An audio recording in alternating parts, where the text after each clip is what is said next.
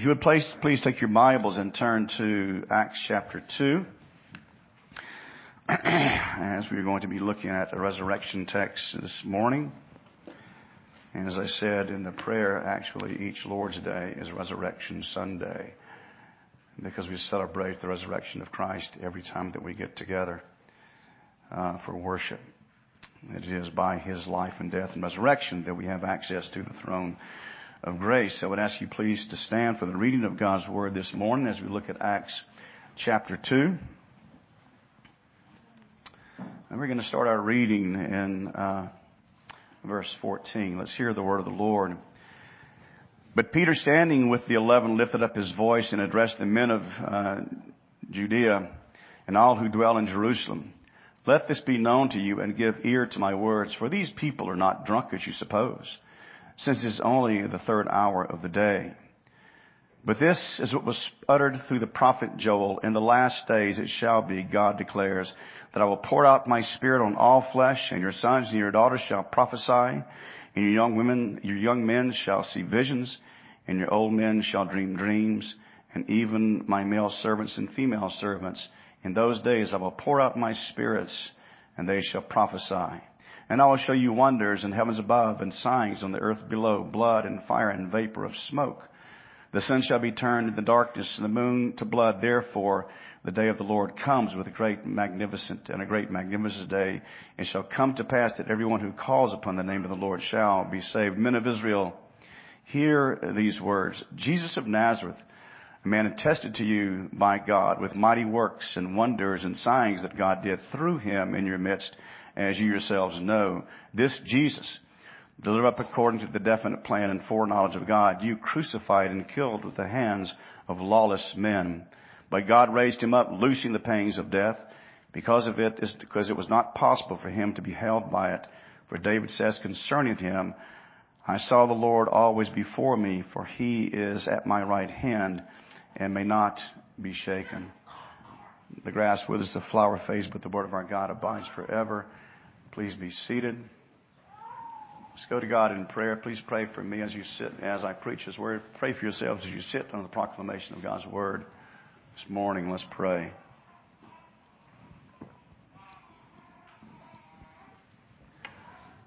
Almighty God, our Heavenly Father, we praise your holy name.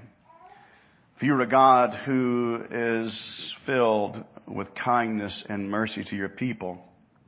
The God who has redeemed your people by the life and death and resurrection of Jesus. I pray, O God, that you would be with me now as I preach this text. And I pray that you would be with your people, that our minds would not be drifting here and there. That you would, Heavenly Father, work great conviction to bring us to realize what a privilege it is and what a blessing it is to be together for the Lord's Day worship and to hear the Word of God read and proclaimed to us. Oh God, may your Spirit work grace upon grace. Be with me as I preach. I am not sufficient for these things, oh God, and be with the congregation that it would be profitable, we pray. In Christ's name, amen. In the wide world of sports, there is, in our own day, and I'm sure for many years past, a great deal of baseball cards, baseball hats, and baseball bats, and baseball bases, and all those kinds of things that are collectibles. I read on the internet, of course it has to be true, right, that a baseball card last year, year before last, sold for $6.6 million. I had never heard of the baseball player. He was of German descent. His name was Honus Wagner. Anybody ever heard of him? I'm pronouncing him correctly. Some of you sports guys have heard of him. I've never heard of this man. He played baseball from 1897 to 1917. They went on to coach and to manage and so forth until I think the 1930s, maybe even. I can't really remember. But what makes this baseball card so valuable is it's rare. It was produced by a tobacco company. The American Tobacco Company used to print baseball cards and put them in their cigarettes. And finally they said, well, this is not a good thing. So they started putting baseball in chewing gum. But I don't care who put it out. I'd love to have had that card. And I'd have sold it for $5 million. I mean, 6.6. I mean, that is absolutely unbelievable. One thing that we can know for certain is that card is authentic. And I guarantee you, they checked it out. They had it tested. Many of you probably have seen the series Pawn Stars about the pawn shop in Las Vegas. And people bring in stuff that is rare. And the owners of that place will always say this. If they got a book that's signed by somebody, an album that's signed by someone, a coin, whatever, I got a friend I need to call. So what they do is they call the person, the guy comes in and he authenticates it as being real or he authenticates it as being fake. And I've seen them both happen. And of course, when it's fake, the people are very, very disappointed, which you can imagine they thought they're going to get $10,000 or so. And they find out that what they have is not valuable at all, but rather it is a fake or a fraud. Well, in the text this morning, the Apostle Peter is concerned to point out the fact of the authenticity of the gospel message. And that he does so by pointing to a few things. One is the fulfillment of Old Testament prophecy. Another thing is the authenticity of God's stamp of approval on the work of the Lord Jesus Christ. And because God gave His stamp of approval on the work of redemption, as believers, we can embrace it without reservation whatsoever and trust in the fact that you know you have redemption. You know you are saved. Listen to this. If you're a Christian this morning, you should have a confidence that when you die, you're going to be with Christ. Do you have that confidence? That's one thing Peter is really an apologetic sermon, a sermon that's trying to validify and reassure people of the authenticity of the sacrifice of Jesus and His life and death and resurrection for the good of the salvation of God's people. That's what he is trying to seek to do. And as Christians, we can ask ourselves this: has this message that Peter preaches here in the first century, has it gripped our hearts? That you really recognize and understand the value of the gospel and the great hope that you have in the gospel message. And that identifies who you are, and it gives you a sense of hope and confidence no matter what you're dealing with here in this world. Three things this morning. One thing is God's validation of the claims of Christ are seen in the efficacy of the work of Jesus. God's validation of the claims of Christ are seen in the efficacy of the work of Christ. The second thing, God's validation of the claims are seen in the accomplishment of the purposes of God. And so that Christ coming into the world was by no means a second thought or a chance event. And the third thing is God's validation of Christ's claims are seen in the resurrection of the Lord Jesus Christ from the dead. And the first thing then, God's validation of the claims of Christ are seen in the efficacy of the work of the Lord Jesus Christ. We need to put this into context. Peter is preaching. They've just seen this phenomenal event, the day of Pentecost, where the people are there assembled, and the people, as they're assembled, this sound of the wind begins to happen, and this thing appears, which is a single flaming tongue. It appears, and it goes and rests over the lives, over the heads of the people that they're assembled for this worship. It is the day of Pentecost. 50 days after Passover, a holy day in Jerusalem. And as you know, it was a time of a pilgrimage of Jews from all over the world to go there to participate in this great day of Pentecost, this great day of celebration of the blessings of God upon His people. And as we read chapter 2, I didn't read these chapter 2 because of time, but there are people there from all over the world. And they marvel that they hear people speaking, not gibberish, not some inexplicable language that no one can identify. They hear them speaking in their own language. It would be as if we were assembled together and there were these people who were from different parts of the world that did not speak English. All of a sudden they are speaking English and we can understand them. And what we see happening here is a reversal of Babel. In Genesis, there is the account of the people who are building the tower to heaven. And as they build the tower to heaven, they are going to make a name for themselves, and they are going to establish themselves there so they will not be moved. And you remember, that's contrary to God's purposes for the civilization. They were to go throughout the world. They were to spread throughout the world. They're not intending to do that now. And so what God does, He goes down and He confuses their languages so that there is a judgment on the part of God as they can't speak to one another anymore. And as they can't speak to one another anymore, they go throughout different parts of the world. This is the very opposite of that. And so as the first act that happens in Genesis is a expression of judgment, what happens here on the day of Pentecost is an expression of God's grace. Disunity as opposed to unity. A great thing has occurred. What was pictured in the Old Testament, was foretold in the Old Testament, for century upon century upon century, has now come to fulfillment in the New Testament with the coming of the Lord Jesus Christ. And so these people here, these foreigners speaking in their language, they are amazed at it. They are bewildered by it. And what is it that the people are doing? They are praising God. Listen to this. In the church of Christ, there should always be exhibited in the true church unity, not disunity. There are so many things that can happen to bring disunity in the church. People not getting their way, people getting mad, whatever the case may happen to be.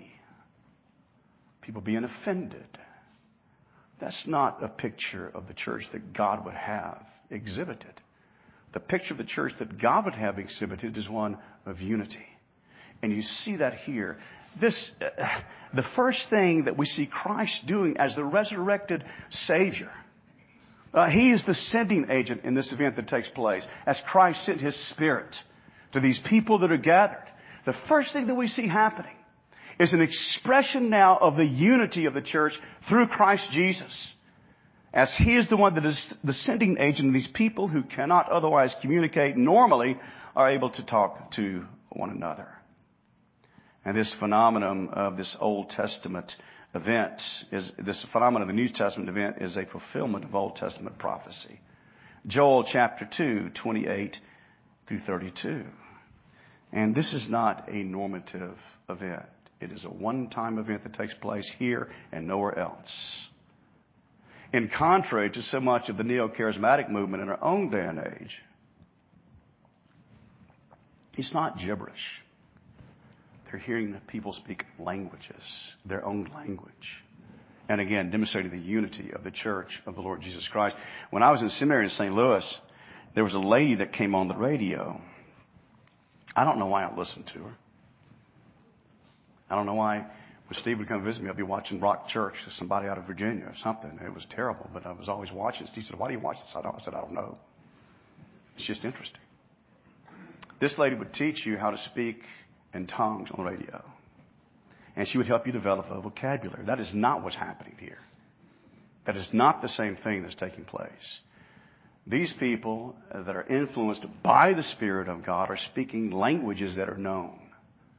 And again, it is a one-time event, the fulfillment of this Old Testament prophecy, where again it shows the unity of the church of the Lord Jesus Christ. And again, a reversal of Babel, an expression of unity, an expression of the accomplished work of the Lord Jesus Christ who brings His church together as one. And after Peter appeals to this event that's taking place, and he appeals to this Old Testament text that's is coming to realization in this, he begins to address them. And what he does is he defines the ministry of Christ and ties the ministry of Christ into this event that's taking place. And you recognize that the ministry of Jesus demonstrates the unity of the covenant. As it was promised back through the writing of Moses in Genesis in the 3rd chapter, the first promise of the coming Redeemer given to the world through Moses, and the prophecy foretold in David, you should have someone on the throne forever. these things finally coming to completion, and the promise given to Abraham, you shall have through your seed shall all the world be blessed. The ultimate fulfillment of that singular seed is Christ. So Christ then ties the entirety of the covenant and the covenant promise together. That's exactly what Peter is doing here. Men of Israel, he reminds them of the covenant. He reminds them of the covenant promise. This takes them back to their Old Testament heritage. This takes them back to Abraham. Men of Israel, you who are descendants of Abraham, Isaac, and Jacob, men of Israel, I hear this. He speaks to them in theological terms. He comes to them now on common ground. This morning in Sunday school, we were talking about Mars Hill. It's Paul at the Areopagus, where he talks to the Athenians. And he notices they are very, very religious people. And he comes to this one statue. They were polytheistic, as you remember. And this one statue says, to the unknown God. Paul appeals to that one. You men are very religious, I see.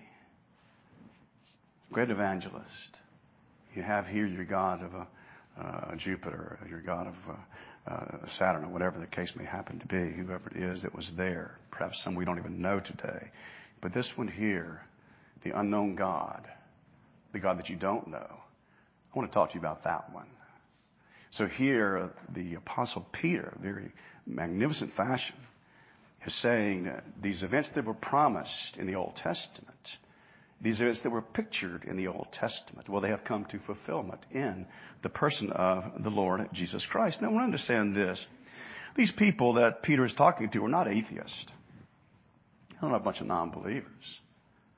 They are there because of Pentecost. They are there because they're faithful Jews. They are there because they're theists. They believe in the Bible, the Old Testament. And what Peter does here is say, well, I want to tell you what the Bible, what the Old Testament speaks of and leads us to, and that is about the person and the work of the Lord Jesus Christ, who was coming into the world and who was going to fulfill all of the promises, all the places in Scripture that speak of redemption. He is going to fulfill those. If I may read to you John 5:19, Jesus said to them, truly, truly, I say to you, the Son of Man can do nothing on his own accord, but only what he sees the Father doing, and whatever the Father does, the Son does likewise. So that Christ then, while he was here, was God's servant. He was truly God. He was truly man. He was fully God. He was fully man, and he was God's servant. And so remember, he said that his food was to do the will of the Father that sent him. And so then doing the will of the Father meant, as far as his life was concerned, as far as his ministry was concerned, to be given over, to be done with as the people pleased to do. And so he says here in this text, the one who was given over. It means to hand one over to his enemies. He was given over to Pilate. He was given over to Herod. He was given back over to Pilate. He was given to the Roman soldiers who beat him, who would spit on him, who would mock him, who took him and whipped him until his back was shreds of flesh. Christ did this voluntarily because of you. Because of his love for you. Because of your sin. Because of my sin. He did this voluntarily. And behind all of it was not chance. Behind all of it was God working. This Jesus delivered up according to the definite plan and foreknowledge of God. And so we see God's stamp of approval upon the work of Christ by the efficacy of it. That he accomplished salvation. He accomplished redemption.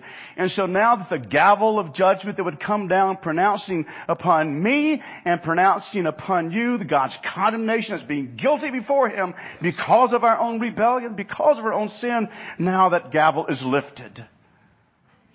And now the accuser has nothing to say before God's throne. Not because we're innocent in and of ourselves, but because of the verdict where we were pronounced not guilty, all owing to the work of Christ once we embrace him by faith.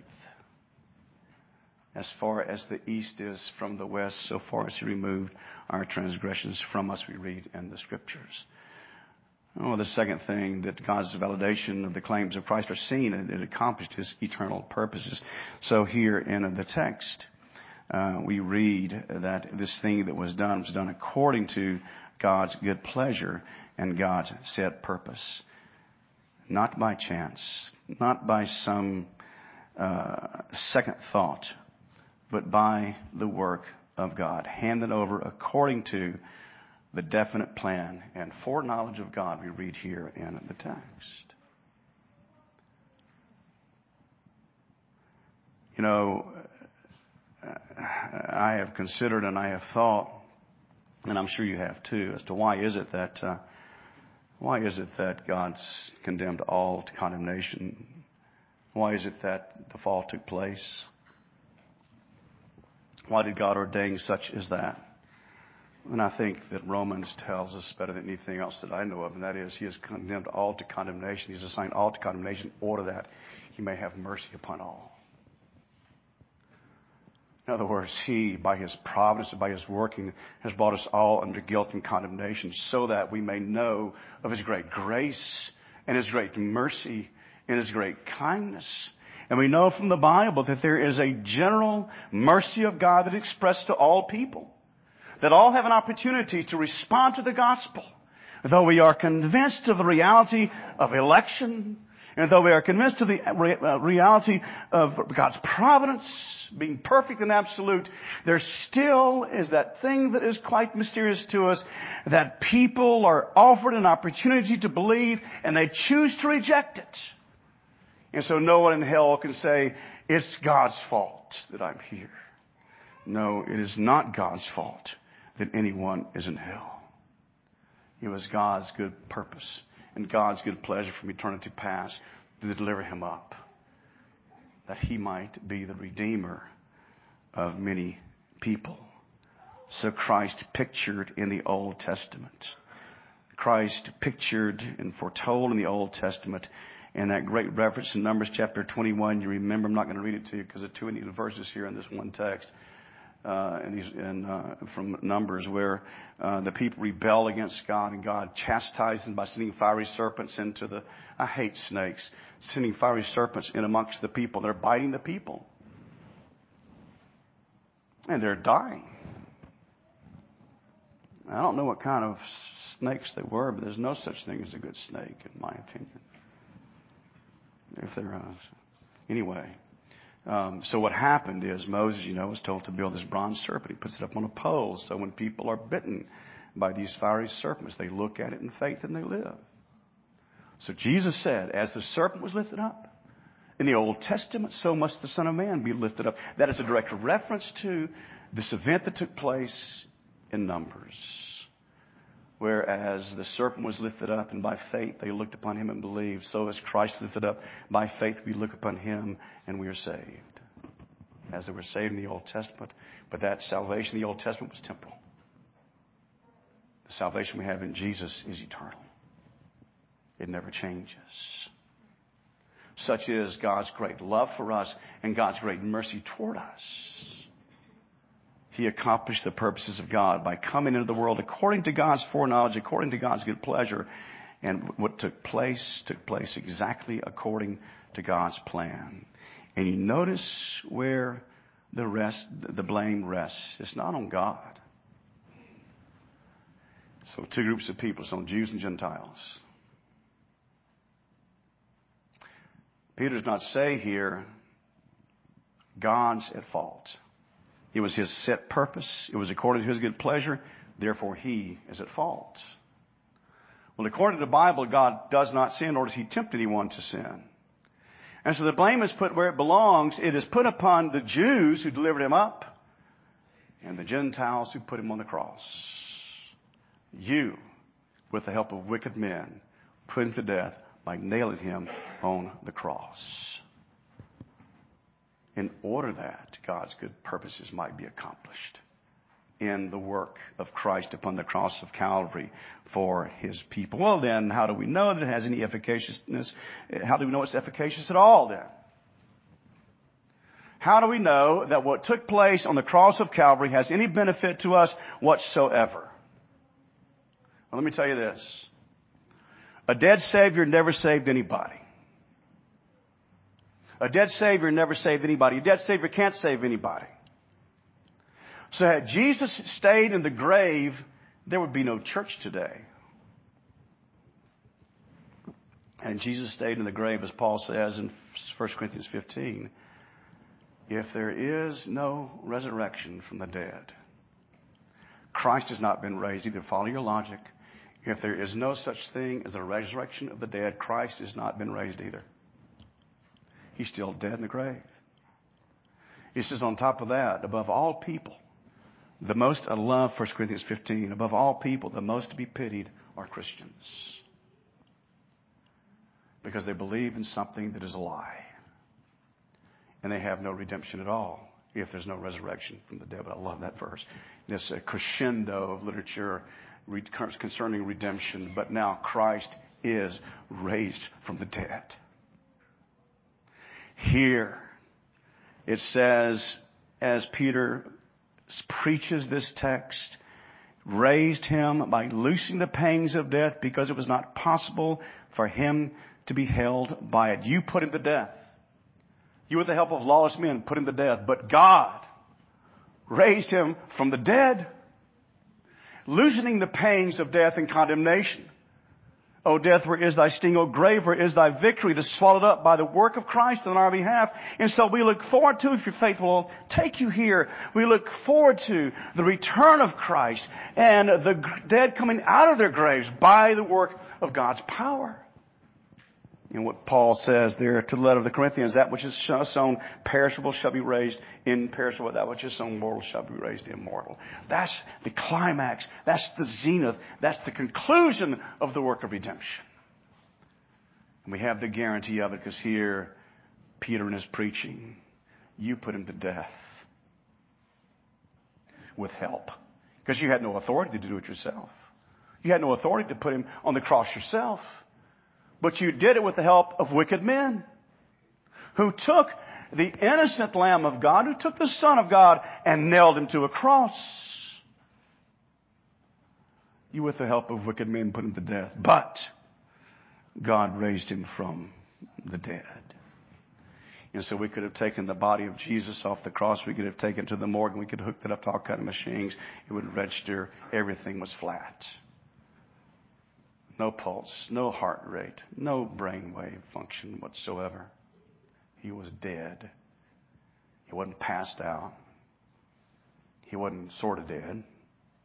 He was dead. Totally and completely dead. There, listen, is the end result of sin. Death. But he was raised from the dead against all opinions, against all plans to stop it, against all reason, because dead men do not come back to life.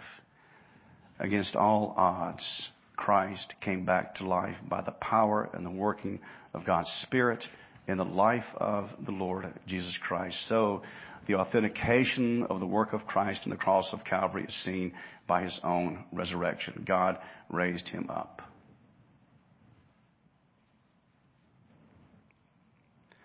I wish worship was 2 hours long instead of 1. Puritans used to worship sometimes for 3 hours. Let's try that. I know you got your ham, whatever ham. I don't know why they eat ham on Easter. It doesn't make any sense to me. I love roast. So reading the scriptures, if let me read this to you, these great things resulted from the work of Christ on the cross of Calvary. The benefit to those who are of faith. Colossians chapter 1, 13 and 14. And you who were dead in your trespasses and uncircumcision of your heart, of your flesh, God made alive together with him, having forgiven all of your trespasses. Do you see that? By counseling the record of debt that stood against us in his legal demands. This he set aside by nailing it to the cross. He disarmed the rulers and authorities that put them to open shame by triumphing them over them in him.